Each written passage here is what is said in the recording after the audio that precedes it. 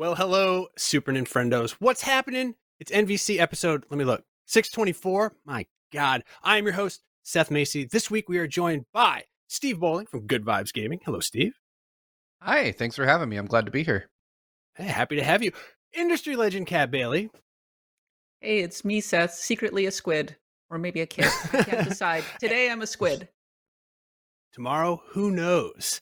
And then I don't have a cool nickname for you yet, Reb. The person who's going to the Bone Cathedral in Germany with me, Reb Valentine. That sounded awful. Let us take that out of it's the Basilica of St. Ursula.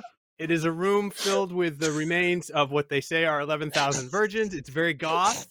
And I really didn't think that one through. I don't know that you're making it better. Okay. Just pretend.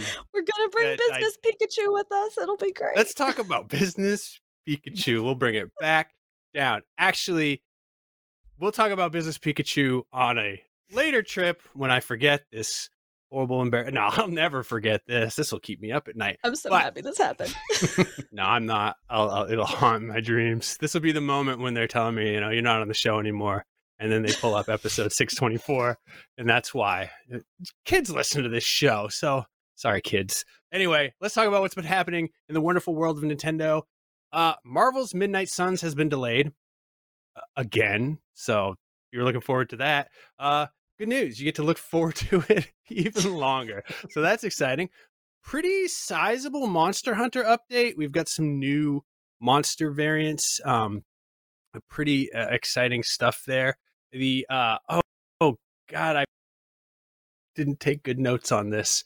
I'm sorry, Kat, but there was an electronic duo whose name I didn't put down who almost did the Metroid Prime music that came out this week. There's a Better Call Saul Game Boy game, which looks just absolutely wonderful.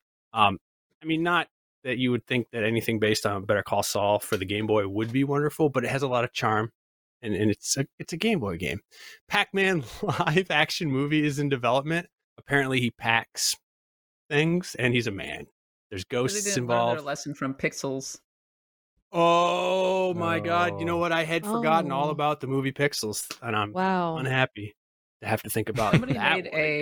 Made a lemon that was like a little Pac-Man and they were going, "Arr, arr, arr, arr," and it's quite horrifying, the textures and everything. Yeah. They're like, this is what a live action Pac-Man looks like. I'm like, I didn't want to know that. I didn't want to know what live action Pac-Man. What if he's just like a regular guy and one day he just a dude? he eats a power pellet? Yeah, it's just a dude. It's just Ghostbusters if you think about it. I feel like a metaphor for capitalism. There we go. I feel like if we have not already reached the point in which anybody who is currently thinking of making a movie out of a video game needs to stop, we are very quickly nearing that point. I don't know. I heard that Chris Pratt will be in the live-action Tetris movie as the elf. I mean, falling from the sky. He can do Mario. He can nail elf. He's so cool. Pokemon. Oh, Kat, you were talking about this very highly. The Pokemon Arceus Chronicles. Would you expound upon that a little bit, please? Yeah, sure. It's going to be a Netflix series, and it's basically a throwback to the Sinnoh arc of the original Pokemon series that happened like 15 years ago or thereabouts. They're bringing back Dawn and all of them. And it's because Pokemon's been going so hard on the Sinnoh region from Gen 4 recently between Pokemon Legends Arceus and Pokemon Brilliant Diamond and Shining Pearl. So if you want a little nostalgia for Diamond and Pearl, which money, it's the secret best arc in the original anime. Here you go. Pokemon Arceus Chronicles on Netflix. Yep. Looks pretty good. I don't know. Yeah. I mean, Pokemon is just a delight. Great. Yeah. The Pokemon anime really, I think, kind of made a comeback. I mean, there's always been people who have loved it, but I feel like when it hit the Alola region, they did a real dramatic transformation of the animation style, and the writing really picked up, and it got very funny and was doing all these parodies of different animes. And I haven't kept up with it a whole lot since Alola, but everything that I've seen from it since then has been actually like pretty decent. And so I feel like they've really picked up that anime in the last couple of years. Sweet. Yeah, it's a good show, and the new one looks pretty lovely. But there was some breaking news this morning. No one was prepared for this. There's a 3.5 minute Kirby Dream Buffet trailer that dropped this morning that explained a little bit more about the game. It's not Fall Guys like we all knew. 4-player online or 2-player local. And Kirby, basically, the crux of the story is he has a magic fork that shrank him down to be very tiny. And now the rest of the Kirbys have to eat strawberries, and whoever eats the most becomes the biggest Kirby and wins Kirby's Dream Buffet. That's kind of all there is to it. Nothing other than, he absorbs food powers, which is pretty exciting. Who among us has not wanted to have the powers of a pineapple, for example? I'm just very proud of him because every single Kirby game that I've played in recent years has begun with him sort of, wandering through the forest and trying to eat a snack or in the process of eating a snack. And then some horrible world-ending galactic terror shows up and ruins his snack time. And so I'm glad he finally gets a game where he just gets to snack the entire game instead of having his mealtime interrupted. And the levels themselves are snacks. Kirby is always hungry. The hunger never ends. We love him so much. Look at that guy. This game looks so charming and wonderful. Oh, and then we get a release date. It comes out August 17th, which is a week. Actually, away. less than a week from today. Yeah. Oh, wow. They didn't give any other information, like if it's going to be download only or, you'll be able to buy a physical version of it. But I feel like with Nintendo, this is almost certainly download only. I wouldn't even be surprised if this was somehow time limited. I feel like that was actually a point of confusion when they first announced this game. If I remember correctly, I do not remember which source it was because there was a trailer and then there was also a press release that was sent out. And one of the sources I feel like said it was eShop download only. And then another source suggested it might be available physically or at retail or something.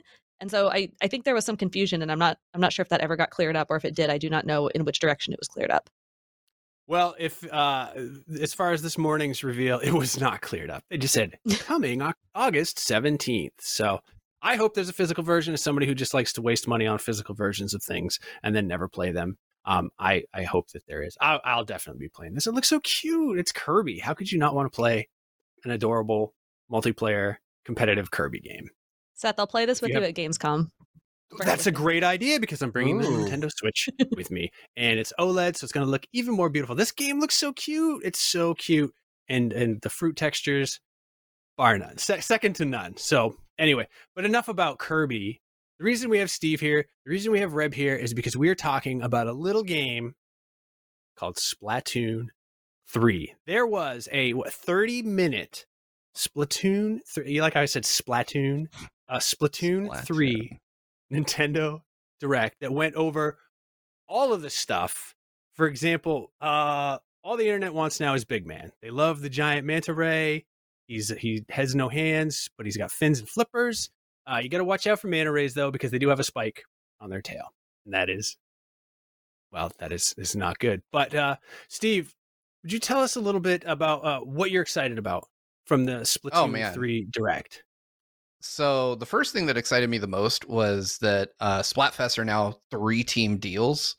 I love the idea that they've injected a little bit more chaos into Splatoon, and I voted for chaos in the previous final Splatfest. So obviously this game is for me now, but I love the idea that you now have 3 teams and that they purposely set the winning team at a disadvantage so that if you're playing for the winning team, you get dropped into the middle of the map, flanked by the opposing teams on either side. And granted, it's 2 players, but you're strategically in the worst possible place to win a Splatfest or a turf war match. So I'm really excited to see how these play out, and I'm really excited to see what kind of choices they go with for 3, because we've seen we had Hello Kitty, we had Ninja Turtles. I'm really curious to see how they add third options to some of these more divisive topics, because they've always had some really fun, interesting, ketchup versus mayo and stuff like that. Right. So I'll be curious to see what kind of wacky third choices they come up with for these. But I would say the Splatfests are easily the most exciting thing. But the Direct was full of really cool stuff. Mm-hmm. Yeah, Reb, what about you? What are you excited about for Splatoon 3, or more specifically from this Direct? I'm a social player, so I don't play super competitively, but I do love playing online matches with my friends. I had a little group that I used to play with during Splatoon 2, and I have friends that I want to play Splatoon 3 with. So I'm really excited. This direct was very dense in quality of life features. One of the most frustrating things about the previous 2 Splatoon games is that it was always just a little bit too complicated to get into a game with your friends. Like you could do a private lobby with just you and your buds, but if you didn't have exactly the right amount of people, then it ended up being kind of imbalanced or it didn't quite work. So I'm really excited because it looks like the lobby is now this physical space where there's like a test range, like a training grounds you can kind of do. And you can also see ghosts of your friends in the lobby and you can very easily just hop into the games that they are currently in, or you can, sort of ping everybody and be like, hey, I'm looking for people to do this kind of match or whatever. And it generally seems like it's going to be a little bit easier to know who's online, know who's playing at a given time, and jump in with them. And I think especially at launch when everybody's playing at once, that's going to be really, really fun and really exciting. So that's probably the thing that I'm looking forward to the most, other than all of the presumably cool new fashion and customization choices that we're going to get. Oh my 'cause I God. love dressing up my squids. Yeah, so you're gonna be decking out your locker. Oh yeah, absolutely. Yeah, all the new stuff that you can put up like stickers in your locker, you can put gear in your locker, you get titles now, which I loved seeing the little preview of the titles you can get because so many of them look like they came out of Animal Crossing's title list, and Animal Crossing had some really great titles. So I'm stoked to, come up with the silliest title I possibly can and put it on there alongside, a background and whatever else I can do. Yeah. I'm excited to get a skateboard and then lean it one way or the other because for some reason in the direct they showed the skateboard kind of like leaning the wrong way and then they had to catch it. That doesn't matter. Kat, you have gone on the record to say, and I'm paraphrasing here, that Splatoon is the most important legacy of the Wii U.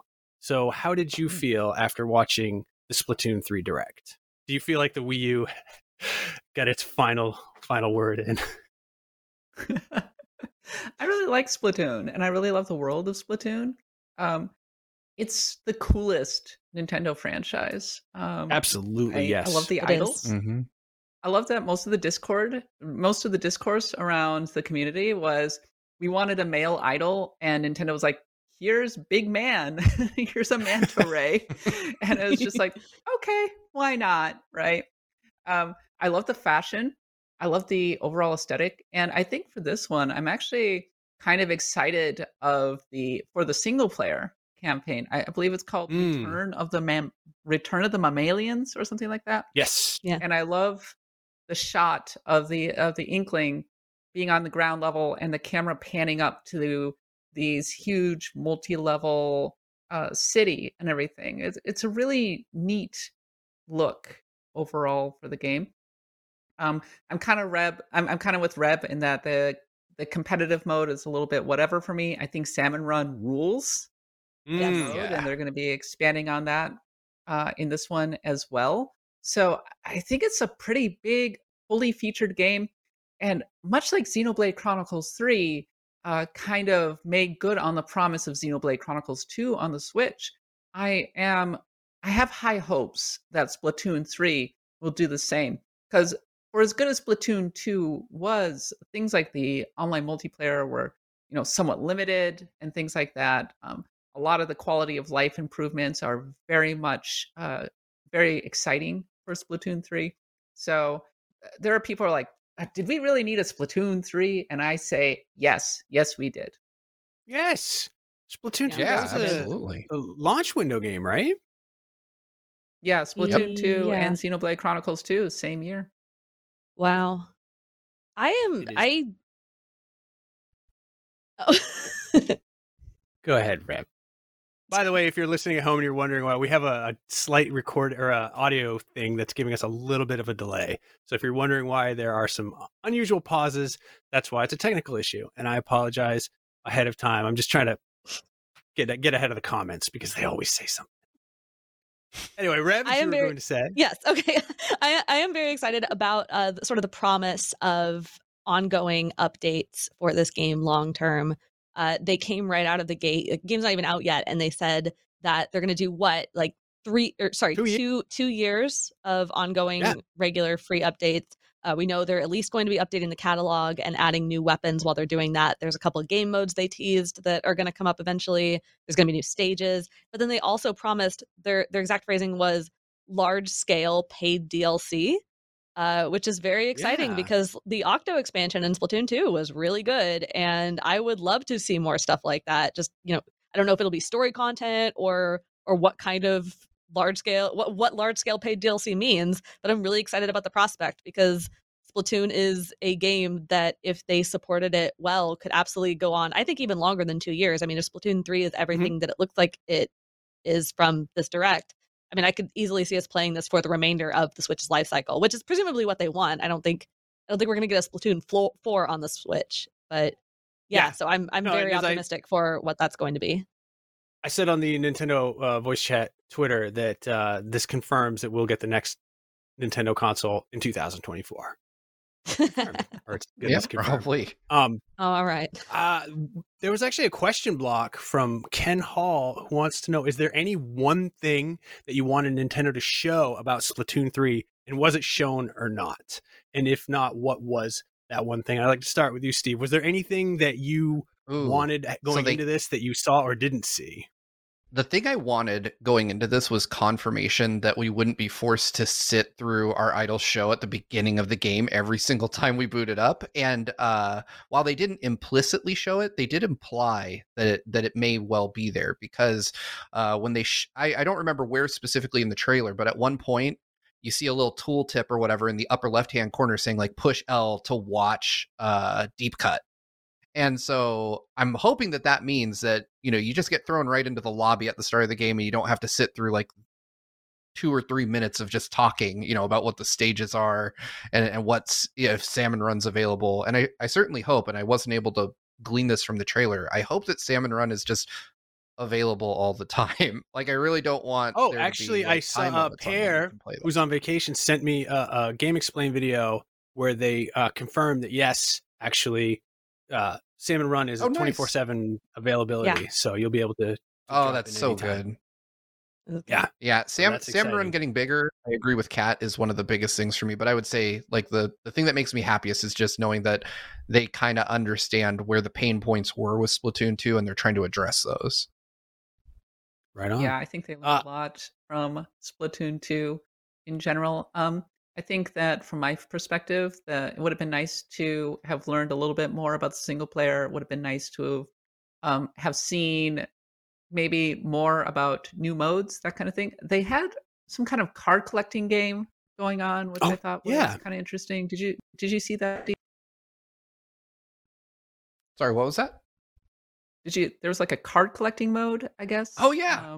I think that looks really cool. Like I remember, it's silly, but like one of my fun little like side diversions in Splatoon 2 was that little rhythm game at the DDR looking machine in the lobby. And I could see myself, I sunk a stupid amount of time into that game. I could see myself spending a lot of time on the card game too, like deck building and collecting cards and playing that almost competitively with people as well. Because Splatoon is a game that I just like to hang out in and like play with friends. I played hundreds of hours of Splatoon 2. And if Splatoon 1 weren't on the Wii U, I would have played a lot more of it. But I definitely feel like this will just give me more things to do. Because Splatoon is a game that I kind of gravitate towards and pull friends into. And I just find whatever it is to do. I will probably, like Kat, spend a lot of time in Salmon Run. But I could see myself playing the deck building game in between Salmon Run bouts. It's still such a clever multiplayer game. I remember when it was first revealed, and at first I was like, I don't really understand this whole paint thing, but much like Smash Brothers, which was at the time, I was like, I don't get it. Like, you knock your opponent off the board, you don't reduce their life bar, you raise it up. Once it's very intuitive once you start to learn how to play it, and then it becomes extremely fun and extremely addictive. And it pioneered kind of motion controls and using motion controls in a smart way for first person shooters. I'm curious, are y'all motion control people when you're playing Splatoon? Yes, absolutely. It depends on how I feel at that particular moment. I played on the I'm Wii with U, Seth on this one. like when it first came out, and I was very apprehensive about the motion controls, but I was reviewing it for the little set I was writing for back then, and I felt, I needed to test everything. So I tested the motion controls, and I realized that I could be much more accurate with them. And so I started practicing with motion controls, and I got better. It took a while, but once you have the feel of it, it's a lot easier. And now that's just how I play Splatoon. Easy to learn, difficult to master. I'm not very good, but I'm Well, better with I'm motion curious, controls what than is I am it? with the stick. What is it that you were hoping to see, and did you see that or not? I did not realize this was going to be as dense as it was. I truly got so much more out of this than I thought than I thought I ever would. I do think this is where I reveal that my Splatoon knowledge is not precise. I have played a lot of Splatoon. I played less Splatoon 2 than I played of the original, so it's been like many years since I played a whole ton of Splatoon. I felt like most of the stages, so they have a set of new stages, they have a bunch of returning stages, they have 12 stages total. Most of the stages on there were either brand new or from a set of newer stages. So like ones that came out, I think, with Splatoon 2 or towards the end of the life of the first Splatoon or towards the end of the life of Splatoon 2. Basically what I'm saying is I didn't recognize none of the stages that are there at launch are ones that I am super familiar with, and I was hoping to get some good old classic Splatoon stages, like first round of first set of stages that were there in Splatoon. I know we'll probably get them in updates later on because they'll probably bring in new ones and returning ones over time. I would also love to see if they're going to bring back some of the oldest Splatoon stages. I would love to see them do like revamps of them. One of the things I thought was cool from the presentation is what's it called? It's like Octo Bridge or whatever the bridge stage is. They point out that I think it looks like pretty much the same stage, but they point out in the lore that it is the bridge that connects Splatsville and the original city. God, I forget what it's called, Inkopolis, whatever it is. And it's now been finished. The bridge was incomplete in Splatoon 2, and it's now been finished. And so that's how the two zones are connected in the lore. And I think it would be really cool to see more lore tie-ins as to what has happened to these places over the years as we have more commerce between these two cities. Yeah, I I'm think here that's for Splatoon awesome. lore, honestly. You also have NPCs growing up as well. There was one who was kind of more of a kid, and now they're a teenager. Now they're a squid. Yep. That's merch. Sorry. That's merch. Yeah. Now they are a squid.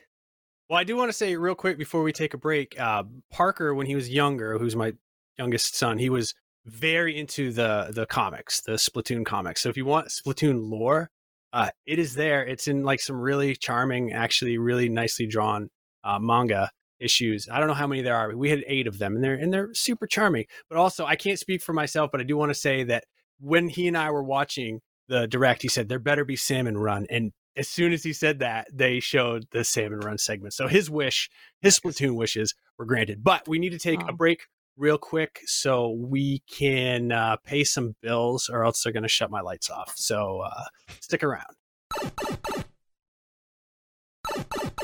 All right, we are back. We just talked about Splatoon 3, but now we're going to talk about a 24-year-old game that had a new pair of secrets that nobody knew were hiding in there. Super Punch-Out from the Twitter account Unlisted Cheats. Apparently, if you hold the Y button and R on the second controller and then start on the first controller, you can play 2-player. Kat, you confirmed this. Is that correct? That is correct, yes. Well, it's actually a 2-part step, which might explain why people didn't really discover it for actually 28 years. So the comments don't yell at us, but it's been 28 years since the launch of Super Punch-Out. Pizza cake. Yes, but so you can actually do this on the Nintendo Switch, which is pretty cool. And the way it works is if you do the right specified button combination, and you have to do it on the second controller and then hit start on the first controller, you will be taken into a screen that allows you to play a free match with any character in the game. And then if you click on them again and you see the info screen, you can do a second button combination, which I believe is B plus Y, and then start on the first controller. You can control them. And you can do special attacks, like you can do the Bull Rush with Bald Bull and whatnot. So now you've got a multiplayer mode. I think it's some kind of debug mode or a test mode, probably from the original game, so that you could just test out the different boxers and everything. But it is, in effect, multiplayer in Super Punch-Out. And frankly, y'all, this changes everything. I'm going to try it out. I am really excited to see like how Super Punch-Out plays in multiplayer, especially because you can play as all of the characters. You can be the giant clown. You can be the mad clown. Yeah. You can be Bear Hugger. Heck, you can be Gabby J. Maybe time to enact your revenge as Gabby J. Yay. So Punch-Out for the Wii actually had multiplayer back in the day, but you were fighting a clone of yourself. But in this one, you actually get to control the various charming national stereotypes for all of the boxers. So, yeah, so I have some friends coming over this weekend, and I'm going to railroad them into playing Super Punch-Out multiplayer with me. And I think it's going to be really fun. But I just love weird, interesting discoveries like this. Yes. Sometimes we get these secret codes or secret modes or things like that we just don't know about for years and years and years, and then suddenly one day they're like, oh hey, there's a multiplayer mode in Super Punch-Out. Who knew? Yeah, years ago when I was a news freelancer for IGN, there was somebody on Reddit, I believe, found in the original Punch-Out. Now we all knew that when you're fighting Mr. Dream or Mike Tyson, his tell is he winks right before he punches, but that's not always a reliable indicator. But there was, I'm probably misremembering, but in the fight with Mr. Dream or Tyson, when a camera goes off, is actually telegraphs when Tyson's about to punch. And if you know that, it improves your chances of being able to actually win, which of course I've said in the past, no one has ever beaten Mike Tyson and Mike Tyson's punch. No one. It's literally impossible. No one can do it. Anyone who says they can is a liar. And some people have presented video evidence, but I think it's a deep fake, honestly. But it was the same thing. I wrote that as a news, and it was like this really, that game had been out since 1987 or 1988, and only now somebody, realized that there was this little clue cooked into the game. And I'm with you, Kat. I think it's so cool when they find these hidden codes. You'd think that Nintendo Power would have published this sort of thing, but they didn't. So I mean, it was probably just a test mode, like I said. Yeah. Like, it wasn't supposed to be a super secret mode. The Konami code was supposed to just make it easier for the programmers to play through the game, and then they just never, or at least, you know what? That's probably apocryphal. It was probably just put in there just for the heck of it. But Steve, are you a Punch-Out fan at all? Yeah, I actually covered this on GVG right around the time Kat confirmed it on Twitter. I happened to have notifications for that Twitter account turned on, and I was just sitting on the couch on my phone, and I saw the tweet pop up, and I was like, if this is real, this is huge. And I immediately grabbed my Switch and did the code. And when it worked, I was shocked. I was blown away by the fact that something like this had been hidden, because if you're aware of previously known Punch-Out codes, this is almost exactly the same. Like, the Japanese text code is just 2 buttons on the title screen as well. So it's really interesting that nobody thought to try out just all the possible varieties of button combinations and stumble upon this. I did see someone in the comments on our video saying that they had found the character select, and I was like, I feel like if this was something people knew about, it wouldn't be such a huge thing. Yeah, their uncle told them about it.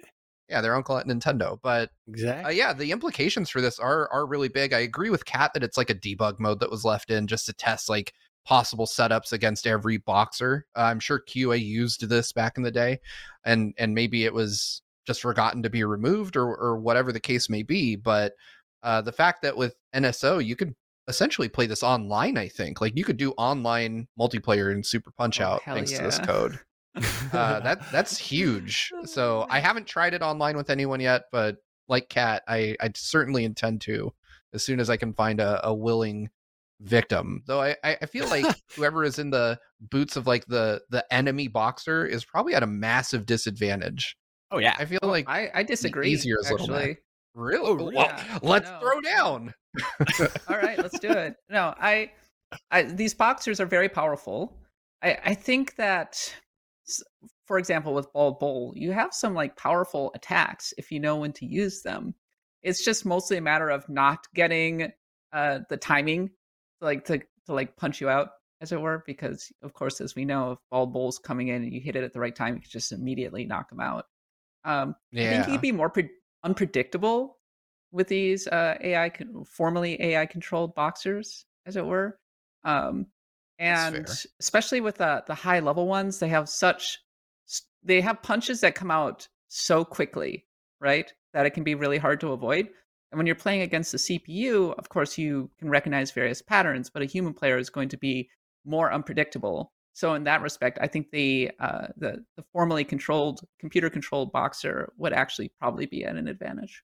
Ooh. Wow. We need to put this to the test at some point. I need to Yeah. find out. Yeah. Reb, are you a Punch Out fan at all?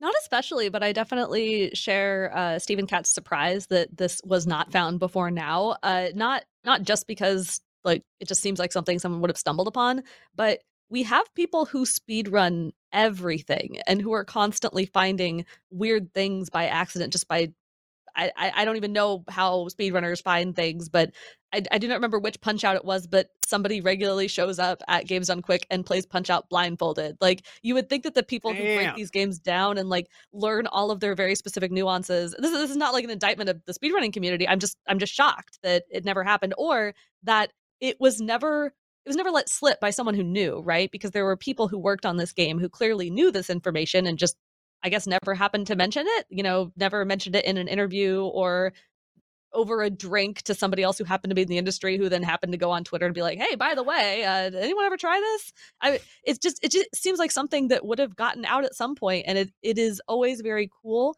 when there are still new frontiers and new secrets to Yeah. discover in video games at a time when everything is so heavily data mined and everything is all over the internet all the time and every secret feels like it's been discovered. I love it when there's still a new frontier or a little sense of wonder that you can find, especially in something this old where presumably every other secret would have been found. Yeah. It makes me think that as soon as this news came out, like there must have been a mad rush of people like loading up games Oh, on yeah. their emulators and just like start smashing buttons and trying to see if they can unlock codes on their own. There's a YouTube channel I follow and I'm struggling to remember the name of it, so that's not helpful. But basically, he breaks down the code of NES games and shows like how they're broken, and it's also extremely interesting. But I just love that there are still secrets out there that are hidden, that are waiting for us to find them, and I think it's probably a great opportunity for Nintendo to just announce a new Punch Out game. Just Yeah. tell us I there's a can't new wait Punch to Out. learn. Whip Yeah. one up real quick. Yeah, just put it together. Yeah, RIP Punch Out in general, right? I mean, we haven't really had one since the Wii version, It's the and Wii, the of course, Little Mac great. is in. Yeah, Little Mac is in Super Smash Brothers, and so we have a great callback to that history. And in general, there aren't enough good sports games on the Switch anyway. No. So, but yeah, maybe in many ways, Punch Out is kind of an artifact of Nintendo's arcade past. But all I know is that I can't wait to knock some nerds out in Super Punch Out now that I've discovered this multiplayer. So it'll be good. And with that, we have to take another break. But we will return with some question block questions. So stick around. All right, we are back, and it is question block time, and we're going to ask some questions of the panel. Blair Lucian Curaton, I'm so bad with pronouncing people's names, wants to know, I really like this question. What's an executive decision you'd make if you were presiding over Square Enix? Kat, I would like to pose this question to you first. I'm sorry, Reb, I didn't see your hand was up. I'll Kat, only if be you don't upset have, if she says the thing that I'm going to say. you can both Oh. say the same thing. No, go Cat, go Cat. Oh, I mean, this is purely selfish on my part, but I would immediately tell them to go do an HD remake of Valkyrie Profile in 2D. Ooh, There you go. Yeah. Ooh, Wow. Like just It's not what I expected. Make- That's good. No. up-res that in 2D, or keep the art style, keep the voices and everything. Just make it in high definition, widescreen. Add in all of the quality of life improvements from the mobile version and the American version, and release it to all consoles. Let's go. That's my I am not executive familiar with decision. Valkyrie Profile at all. Well, Is this a game that it's should be on my favorite radar? game of all time. So Oh, okay. it's a wonderful PS1 RPG about a Valkyrie named Lenneth who collects the souls of the dead and builds and sends them up to Valhalla as Ragnarok approaches. It's very dark. It's quite beautiful, and it's actually quite short, but it's fairly hard to find. As it happens, a new Valkyrie game is coming out this fall, Valkyrie Elysium. And one of the bonuses is that you're finally going to be able to get, I believe, Valkyrie Profile Lenneth as a result through one of the services. It's a PlayStation game more. But yeah, I'm actually kind of looking forward to Valkyrie Elysium. It's not looking too bad, but as a super bonus, it's a super bonus executive decision. I would tell them to just make a frickin' classic Final Fantasy in the vein of like Final Fantasy IV or something, but it is in fully like Final Fantasy VII remake style graphics. Oh, Go all in. Final Fantasy 16 is a return to the classics. It's Final Fantasy 16. That's what I want. all right, sweet. Reb, you had your hand up. Was your were you going to suggest Valkyrie Chronicles? No, absolutely not. I would shut down the NFT department. Oh, I didn't know they had. Oh, I like that. Would, And then I I'd would like to use the money subscribe to to your fund all the newsletter. things Kat just said. yay! I mean, actually, really, if I shut down the NFT department, probably what I would do if I was boss and head honcho of Square Enix is I would use whatever money they are currently pouring into making Cloud Strife action figures that are also NFTs and, killing the planet in a message that completely goes against everything that was in Final Fantasy VII. I would probably use that money. They've kind of been spinning up like an indie publishing thing lately, like they're publishing Power Wash Sim. And they seem to be trying to fund some smaller third-party games. And so I would love to use that money to fund more indie developers who are doing things that are inspired by things Square Enix used to do. There's a lot of really cool indie like turn-based RPGs that are doing interesting things with mechanics or, have interesting like sprite-based styles or whatever that are very much inspired by what Square Enix used to do a ton of. And I feel like it would be really cool to have Square Enix backing on some of those or some of the, famed Square Enix people who still work there helping support them. So yeah, that's what I do. I, for one, welcome my new Square Enix overlord. Thank you. Thank you. Steve, it's up to you. You have executive decisions to make. Oh man, I'm surprised that Kat didn't call this one out, or Reb actually. I would immediately greenlight a HD 2D remake of Chrono Trigger. Like Oh yeah, Pretty good. I need that in my life is. so bad. Yeah, Yeah. sure. But I do agree with Reb. Shutting down the NFT department would make me feel better about Square as a company in general. But Chrono Trigger HD is 2D basically Chrono perfect Trigger as it is. HD 2D. Yeah. That's kind of the tough one, right? Because like I too feel so torn about Chrono Trigger at all times because you're right, Kat. It is basically perfect. But also, what if it could possibly be a little bit more perfect? I don't know. a little perfecter. A little See, perfecter. I the don't know. thing I would love to see the it thing I ported to have- the Switch, just wholesale.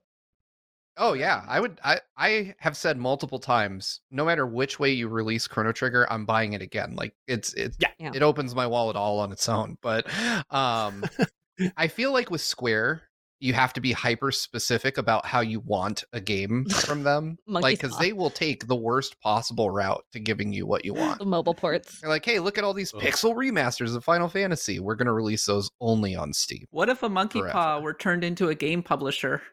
It's Square You're Enix talking about right there. forever? There it is, yeah. The like weird text in the menus, and every time they port something, you either get a beautiful version of it or you get weird sprite changes for no reason. Yeah. Yeah. Well, I think that's what we all got with Final Fantasy VII Remake. I mean, it turned out okay, but we all thought Final Fantasy VII Remake was going to be a remake of Final Fantasy VII. Like it was going to be the Not same a freaking game. sequel. Yeah. Not a. I mean, we Yep. now know that like the remake is like a little hidden. What Wait, is this? Get it? Get Are it? you not aware? what's of this? happening right now? Is this a Final Fantasy VII Remake Shade podcast now? Oh yeah. No, I'm saying Like- when they announced Final Fantasy VII Remake and everyone lost their minds, everyone imagined that they were just remaking Final Fantasy VII because everyone took the title literally. And I'm not disparaging what they did. I enjoy that I am. game. I'm gonna discourage Oh my god. Well, Ooh. it. This is not out All on right, the Switch. disparage away. I mean, we could talk. We're talking about Square Enix, so I don't think that doing a wholesale change to the plot, and that's frankly not in the spirit of the original game, automatically makes it good. It is not daring, it's fan fiction. That is what they're doing. Whoa. And it is oh my really God, Rip's face! self-indulgent. If you're not watching the video, I extremely I dislike highly it. recommend. I think I recommend go listening to my podcast, my other podcast, where I actually lose my mind over this. It's a big trigger point for me, guys. Just saying. All right. I will simply reply that while I agree with you, I don't think that changing a plot automatically makes something genius. I think it is incredibly smart and interesting the ways in which Square Enix decided to do a metatextual examination of what it means to remake one of the most famous games of all time, and whether something that is remade should be remade wholesale, and what it would look like if maybe you didn't, or maybe you took those moments that were some of the most powerful moments in the original and reconsidered what they look like in 2022 or 2020, whatever year that came out, when everybody already knows what those moments was are 2019, and has yeah. already sort of been dulled to the power of them. Okay. Well, I gotta It's not agree out on with the Rob. Switch. But it's an entire Going- podcast from a different console. But yes. I mean, I like this Going conversation. Steve, you're into- gonna say? Yeah, no, I was gonna say I will say that going into episode 2 of this remake and not knowing what to expect, I'm really excited for that. Like it's off the rails now, and as somebody who adores the original Final Fantasy VII and much like Chrono Trigger considers it to be a darn near perfect game, I am excited to play through the remake and not know what story beats I'm going to experience. Like I feel I agree with Reb in that they lose some of their power, decades on knowing what would happen if they did it just beat for beat. But I also agree with Kat that it's a really great game. It's hard, like I feel like I'm in the middle of this because there are some things story-wise already that I think are undeniably worse in remake. But I also like Too the much fact filler. that there's a lot of filler, but I think that there's a lot to be surprised about. I'm as somebody who has played the original and played it when it was the new AAA game that came out at the time. I'm really excited to see where this new story is going to take me, and who knows, maybe there is some similarly impactful moment that will just leave a mark on me, that I'll never forget. I'm really excited to see where they go, but yeah, time will tell if this story actually compares to the greatness of the original. I would And argue that the best parts of Final Fantasy VII Remake Part 1 were the ways that they expanded Jesse's character and Aerith and Tifa and Barrett and completely made everything that was happening in I can't remember the name, the Red Light District, and Honeybee everything that Inn. was happening with Cloud getting dressed up. They did an incredible job with that. And guess what? All of that was an expansion of the original material. So it's not a zero-sum game. You can take the original material and expand upon it and reimagine it in interesting ways without actually completely derailing and destroying the original story, which is what they're doing.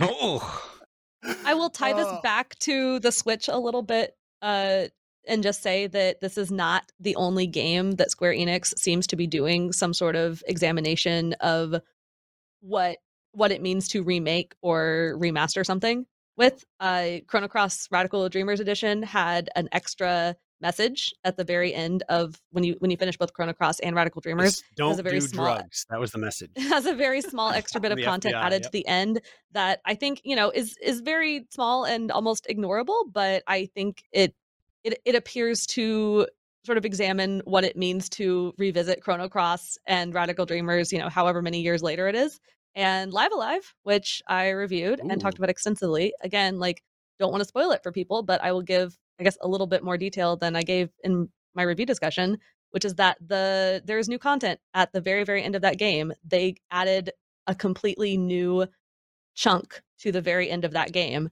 that was not in the original, and I think is absolutely brilliant and should have been in the original to begin with. And it is kind of mind-blowing that the original Live Alive ended in any other way. And so I think it's interesting the way Square Enix in general is sort of reimagining all these games as it revisits them. Yeah.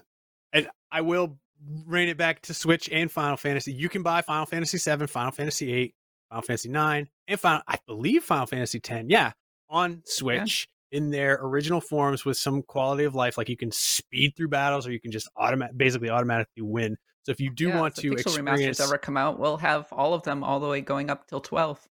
Oh my God, I mean, I kind of was expecting at least one person to say like bring the Pixel remasters to the Switch, but yeah, if it were up to me, yeah, or yeah, probably. My more importantly, favorite... bring 13 to the Switch. There we go. Now, come on, now, Kat, Wow. you're just now you've gone too far.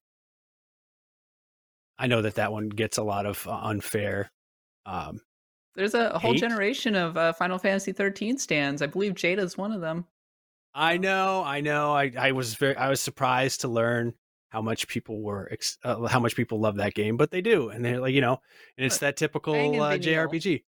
If you can get through the first 30 hours, it's a really great game. But I wanted to say what I was going to do if it were up to me, and I would remake Final Fantasy 9, and I would just have all the static backgrounds redone and all the graphics redone, because Final Fantasy 9 is my favorite one out of the PlayStation era.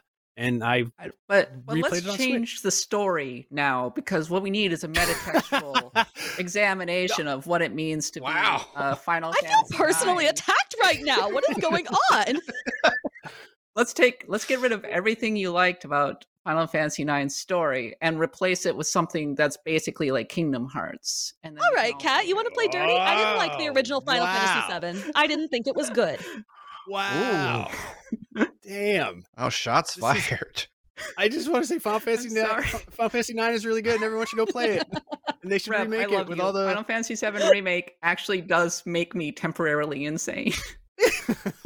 If it comes up, I go into my final form, the crazy cat form. Like the cat takes just go off the charts. They just do. Just like how I felt when I tried to play Final Fantasy VII, the original, for the Oh my God. This is the hottest take I've ever heard, Reb. I know. Kat and I are gonna fight. Final Fantasy VII is absolutely a product of its time, and it's very hard to, if you've never played it and if you didn't get it at the time, it's very hard to capture that sort of lightning in a bottle, for the fact that we had all played Final Fantasy before on these beautiful pixel 2D. We played it on NES and we played it on Super NES, and they were wonderful, epic, huge, sagas. And Final Fantasy VI, which we all called Final Fantasy 3 because that's what it was back then, was probably, one of the greatest JRPGs, turn-based JRPGs of all time. Huge cast. And then on PlayStation 1, holy crap, there's 3D, there's pre-rendered backgrounds, there's 3 discs, there's the summons, which Cloud's chunky. Yeah, there's a little chunk. I mean, artistically, it had some continuity issues there. Sometimes they looked a little more chunky with their square fists than at other times. But at the time, that was such just a revolution of what a Final Fantasy game could be, and they really leaned into it, and they just made like what was absolutely an ultimately incredible experience for the time. Now, going back, Final Fantasy VI I think is better, and I think Final Fantasy IX is also, it's my personal favorite of that era. But like that's part of what gets lost in any talk about Final Fantasy VII, was how unbelievable it was to go from a cartridge-based pixel-based game to this just like enormous, cutscenes we take for granted now. Back then, a cutscene was like a reward. It was the cream inside the Oreo. Like after you got through the crappy chocolate stuff that was okay, you got this creamy, delicious treat in the middle, and that's what cutscenes were, and that's what summons were. I remember being blown away by summons and not really caring that Knights of the Round is 1 minute and 45 seconds every time you cast it. enough about Final Fantasy VII. We still have other questions to talk about in Question Block. Nathan Sisodia asks, if the Wii U had been as successful as most of the other Nintendo consoles, would the Switch that was eventually released have been everything that we want now? And for examples, Nathan gives 4K, high quality processor, OLED, intense battery life, rich in vitamin D, etc. So I turn to the panel. Do you think had the Wii U been a success and lived a full life cycle and wasn't just dropped off into the woods and told that you're free now, boy, and left to fend for its own, do you think that we would have this, whatever came after it would be the sort of what we call the Switch Pro, hypothetically? I think the question No. that they're really wondering is, would the Wii U have lasted longer, and therefore the Nintendo Switch come out somewhat later? Like, okay, let's pretend this counterfactual. Let's pretend the Wii U is successful. It came out in 2012. It only lasted about 4 years, and then it was done. The Wii U itself was, in its own way, a kind of a Switch prototype, because they were testing out the whole portable controller screen thing and everything. If it's successful, you maybe imagine that it lasts a couple more years. So instead of 2017, we get the Switch in like 2019, say. Sure, I think that maybe we would see a better processor. I don't think Nintendo would ever go 4K. No, that's what I was going to say. I don't think not with the 4K not with the would release do it. version. Yeah, No. they would be trying to keep the price down. I think they might have gone with a That's what better they do. chip than they Yeah. did, because something better than the original Tegra chip that they went with. Right. It is very tough to say. Like, I think Kat's got the right of it. I think had the Wii U, everything remained the same about the Wii U, but it had been wildly successful. I think they would have hung on to it for much longer. I think probably even longer than 2 years. I think they would have hung on to it possibly for another 4 years if it had been wildly successful. Because they also would have had the software support for it, right? Like, assuming it's wildly Right. successful, then both Nintendo and third-party developers start aggressively thinking, okay, how do we develop for this weird thing? And so we start getting more and more games on the Wii U. It has the support to last. We get the ideas that ultimately became games that came out on the Switch converted to the Wii U. So like we get, I don't even know, like Splatoon 2, but it's Wii U instead of it's Wii U instead of of the Switch, Wild. or Breath of the Wild is Wii U only. Which Like we did come get out. things like that. Breath Yeah. of the Wild presumably makes the Wii U sell even more. Animal Crossing New Horizons probably would have been Wii U. So games like that carry it through its life cycle, and we probably get all the way maybe to 2019, 2020, 2021 even, with the Wii U being their product. If we get that far out, then Xbox and PlayStation have come out with the PS5 and the Xbox Series at that point. And so Nintendo is either coming out with something that has to compete in air quotes with them around the same year, or it comes out the following year, and so it has to follow them up. And so they already have these consoles that are touting things like 4K and all these other fancy features. I think that while they are still Nintendo and they are going to try to keep the price down and do the things that Nintendo does, if they are not, if all of these things happen, they are not actively trying to re-buy back the audience's love, I guess, in the same way that they were with the Switch. So maybe they can get away with making a slightly more expensive console. Maybe they can get away with, a little bit fancier tech to sort of sway people to buy a Switch when they already have or are already considering a PS5 or an Xbox Series. I think basically what happens is their considerations become a little bit different. They're still very Nintendo. They're still very committed to driving on their own road and not worrying about fighting with everybody else over the best technology. But they maybe have to consider it a little bit more carefully than they otherwise would have with the situation where they're releasing things on a sort of staggered timeline with everybody else. Okay. Yeah, I like that. Steve, What's your their launch thoughts? game? What? That's a great Oh. question. My thoughts are a little bit different on this one because thanks Okay. to that Giga leak a while back, we know that Nintendo was prototyping the Switch, had the name and everything decided in 2014. So they had Mario Kart 8 up and running on a prototype Switch 2 years after the Wii U came out.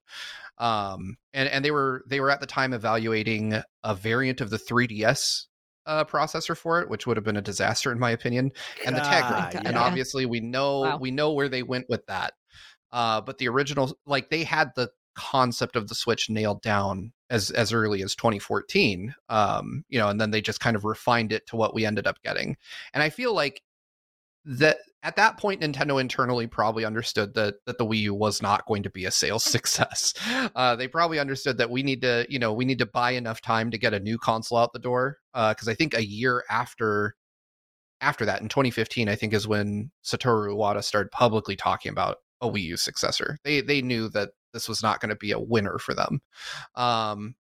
I think if it had been reversed, I think, we know that companies don't just release a console and then sit back and wait. Their R&D team goes right to work on figuring out the next thing. So I think they would have bought time with the Wii U, and we would have still, I think the only difference is we would have maybe gotten something more akin to the Switch OLED as our very first next console. But I think Nintendo is still very much divergent in how they think about the console landscape, the competitive landscape of the industry, because we're looking at, Sony put 8K on the PS5 box. Not really true, but no. They still claim that the PS5 is capable of it. And Nintendo has always been almost like 2 generations behind, technologically speaking, when we're talking about display tech. The current iteration of the Switch doesn't do 120 hertz even at 1080p. Both competing consoles do that now at 4K. I envisioned that Nintendo would have dropped a really nice, much more refined version of what we already have that still only supports up to 1080p. And I suspect that, we'll barely with the next Nintendo console dip our toe into 4K. And even then it'll be like upscaled checkerboard 4K. We're not going to get like native, high power stuff. The Switch, I will say, I think is not even up to the PS4's level. And we might have gotten something that matched the PS4 in terms of the Switch, which actually would have been pretty nice. The PS4, the launch PS4 was actually pretty good. Go ahead, Rep. I will say, I think that had all this come to pass, they probably would have accelerated the timeline, or I guess not accelerated, but we would have seen, if we had indeed seen an OLED model at launch, I think we would have seen a light model at launch as well. Because in this hypothetical scenario, we have the 3DS is starting to run out its life cycle around the time the Switch comes out, and the Wii U is the one that's truncated, but the 3DS has been around for a long time, so they need something to pick up the handheld slack. And while that is technically the Switch, I think if we're getting a high-powered model, they're also going to go for a cheaper, more kid-friendly handheld model alongside it as well, and not wait until a couple of years after it's come out to drop that. Yeah. I think also one thing, had the Wii U been successful, the Switch would have been called the Wii 2. That's not true. Such a joke. It's not even funny. No, it's not. You don't have to. It's funny in a sad way. Don't humor me. I to be perfectly honest, when they said that it was called the Nintendo Switch, I was like, oh, I mean, I knew I was going to buy it. Anyway, I was like, oh, no, nobody's going to buy the Nintendo Switch. That sounds horrible. I was so better wrong. than Wii U. That first commercial immediately sold me. I was so excited. Yeah. When I saw it, I was like, that's great proof of concept. Yeah.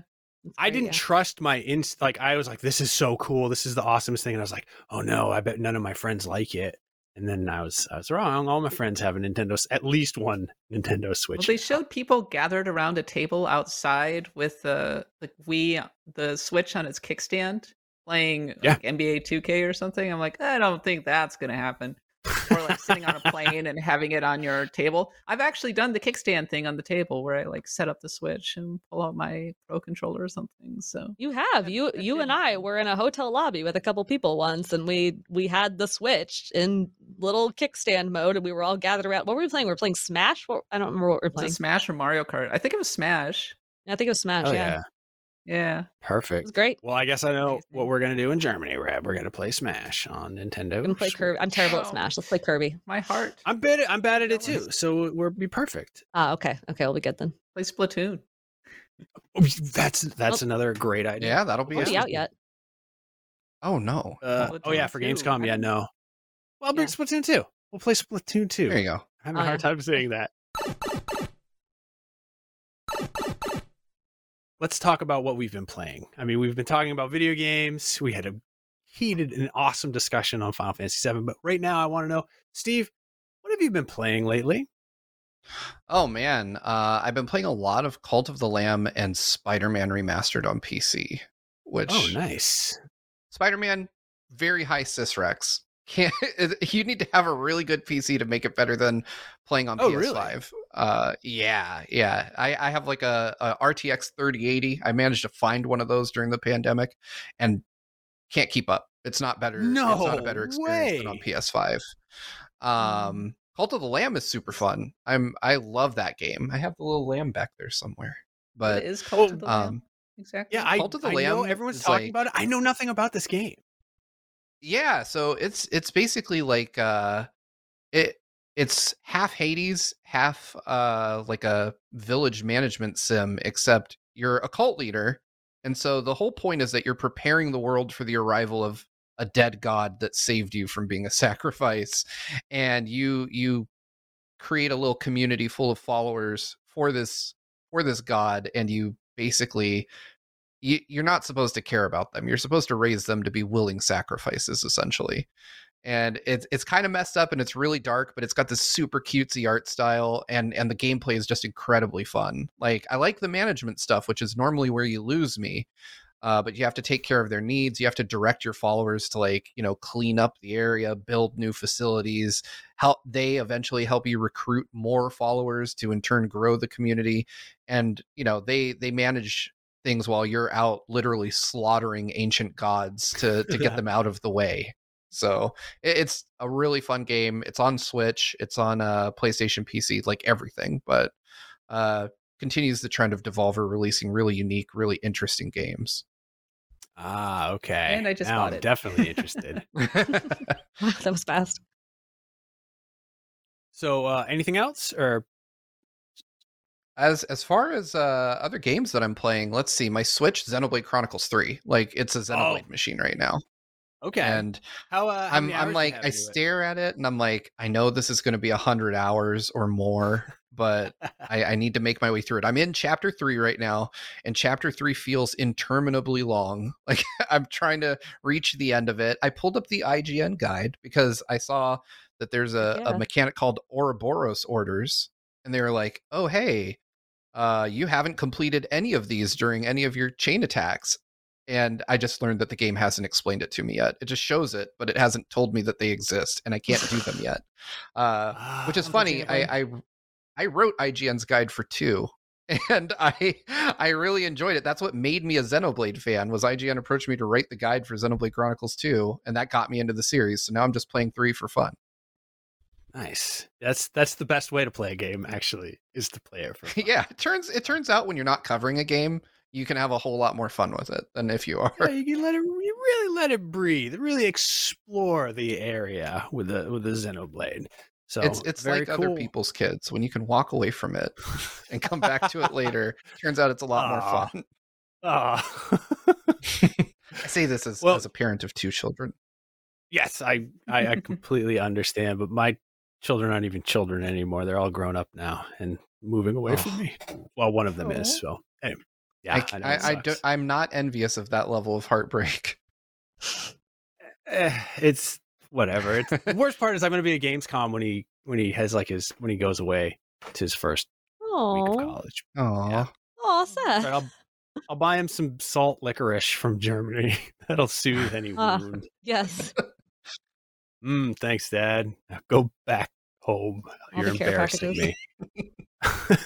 me. Reb, you've been reading books. That's some real nerd stuff. I'm just kidding. I've I'm been reading books. sorry. I'm almost done with the Lord of the Rings again, and I always forget how just much I love that book. But It's really what have you been good. playing other than reading books? I'm in a bit of a lull right now. Like, I finished Live Alive and it was just so incredible. And then I'm waiting for Splatoon 3. So I'm kind of in a weird lull between big games that I intend to play. I've dabbled in a couple of PC indies that are not available on Switch, so I won't get, into them right here. But the main Switch game I'm playing is, once again, I've talked about it like 3 or 4 times on this podcast, Ring Fit Adventure. I am still going. I picked it back up again recently, exercising every single morning. I am almost done with my 3rd playthrough of this game. And I am faced with the question. I've said it before. Sorry if you're hearing me repeat this, but there's basically 3 versions of the story mode that you play through before there's literally no more story content left. And so I'm sort of facing down. What am I going to do when I finish the story of this game, like what's left. And I think what I'm going to do is I'm going to play again using the community designed Nuzlocke rules for Ring Fit Adventure. Oh, all right. Which I was gonna are suggest you just Wow. make your own fan fiction story like Final Fantasy VII. oh my Remake. gosh. No, come on now. No, I've got to do the exercise. So the way the Nuzlocke rules work, to my understanding, is that at the start of every session, you randomize the exercises that are on your, because so you have like a limited, you basically equip exercises. You can only have a certain amount equipped at a time to use in battle. So you randomize the ones that you have equipped based off all the ones that you've learned so far, and then when you enter battle, you choose random every time. So every day you're basically getting a completely random set of exercises, and they might not be ones that you necessarily want to do, or they might not be ones that are Oh. necessarily optimal for the encounter. And it's basically like a super hard mode. So I'm That gonna sounds I'm kinda gonna give awesome, it a try and actually. see if I can Yeah. live through it. Yeah, I am. Oh, yeah, I think cool. my one house rule is I will refuse to do mountain climbers, because that's like the one exercise the game. It's really hard, but also the game does not track it very well. So you're stuck Oh, okay. doing like double sets of this really hard exercise because it doesn't want to track them accurately. Wow. Well, Yeah, I every love time it. we It's talk one of about my it, I'm like, favorite. you know what I'm gonna do? I'm gonna play, and then I never do. It's So it's so good. It's honestly No, probably I'm one of my sorry. favorite games ever. It's so well designed. that's I need a Wow. sequel. We're coming up. We're due for a sequel, right? yeah. You need a new story, so you need a sequel, I do. or Yeah. at least a DLC. But okay, Kat, what have you been playing this last week? Sorry, I was just enjoying the B-roll of Jonathan Dornbush doing all of those exercises. It was- I know I love that's Every my time. favorite. With his headband on, and yeah, it's amazing. Yeah, it's very sporty. I've been in full RPG sicko mode. So on the one hand, I'm playing Xenoblade Chronicles 3. I'm only in chapter 2. It's still getting all those tutorials. I've unlocked chain attacks. Oh, they never stop. And whatnot. Oh no, they're still going. I've unlocked chain attacks, which I don't understand extremely well, but I'm slowly kind of getting to it. The systems seem very complicated, but actually they're not as intense as they seem on the face of it. Mm. I like the party still. I'm playing as a cat girl with a giant hammer. What's not to love? I like the game. I don't know if I like it enough to keep going, in the sense Oh, okay. of it's a big lift. There's a lot to it. I'm not that invested in it. It's a really nice and easy game to pick up and enjoy. Yes. But I'm not like, wow, this is like fully hooked into my brain and I have to keep going. I must see what happens next. I'm like, this is nice. And so that's kind of my feelings on Xenoblade Chronicles 3, though I hear that it turns somewhat significantly in chapter 3. So we'll see how that goes. I'm also playing Legend of Heroes Trails in the Sky on my Steam Deck, which it says it's not supported, but actually if you just play it in DirectX 8 mode, it runs perfectly fine. I'm really digging it. You get fast forward mode. Yeah, that's a game that did kind of hook into me, because even though it moves very slowly to start, I think rereading Lord of the Rings actually made me a lot more patient for that kind of very slow world building. I like the world. I like the look of it. It's like they unearthed a PS1 game and just like, here's a new PS1 game to play. And I love Estelle. I want to protect Estelle forever. She's great. And the music is lovely. It's very wonderful. I like the character designs, and I I like sort of feel this. like I've unlocked this huge world, because the Trails games, there's Trails in the Sky and Trails of Cold Steel, and there's a new Trails game coming out next month, and they all connect together in one way or another. So it's a little bit like picking up the first book in a giant fantasy series and going, oh, I might be in trouble. Oh, crap. I might be playing like thousands upon hours of RPGs. So that is kind of where I stand in terms of what I've been playing. Though next week, Madden, I'm going to be doing the Madden review. Oh my God. Interestingly It's enough. that Oh, time wow. of year again.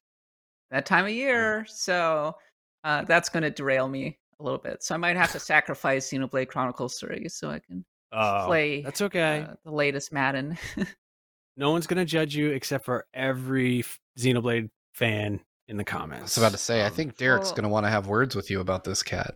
I mean, I will. Madden's basically an RPG, just not a very good one. So That's- yeah. Facts. You're like when you were Pokemon, talking with about large Xenoblade, I'm sorry, Kat. You had a Go ahead. final point to make? Nope. I was just gonna say, like, one of the things I've noticed from playing Xenoblade is like I really enjoy knowing that there's gonna be another system I'm gonna unlock, and like, oh, what's the next system that I'm gonna unlock?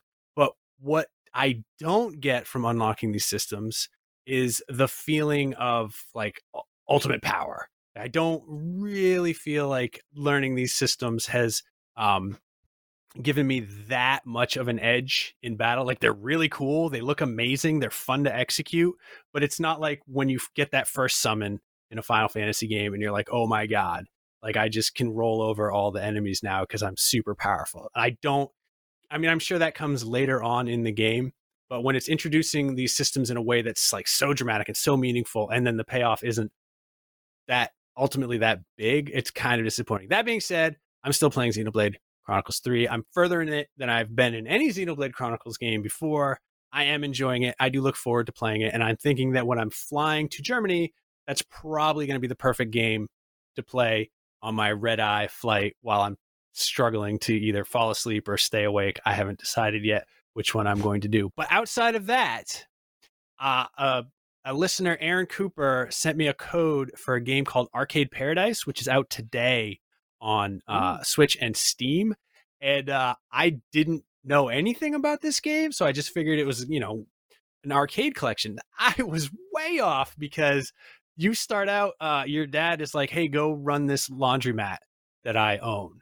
I forgot all about that I owned it. And it's, so you do laundry and you get points for how fast you can take it from the dryer to the folding rack. And you spend the money that you make on arcade machines, which are playable, by the way. And some of them are very charming. I'm only like an hour and a half or maybe 2 hours into this game, but it's like a 90s simulator and it's really cool. And I definitely recommend checking out Arcade Paradise. It's weird. It's definitely like got that weird indie feel to it. But I spent the most of my time last night doing laundry because I've only just started and it's like low level grinding. So I'm just doing laundry, and then between loads, like I go and play a video game and then my watch goes off. Oh no. And I got to go change the laundry over. But Arcade Paradise, pretty fun, pretty interesting Looks game. really cool. I suggest checking it out. It's on Switch. It's stylistically, I really like it. So yeah, go check that one out. I also played, on Cat's recommendation, Mega Man Battle and Fighters, which came to the Switch last week in the US.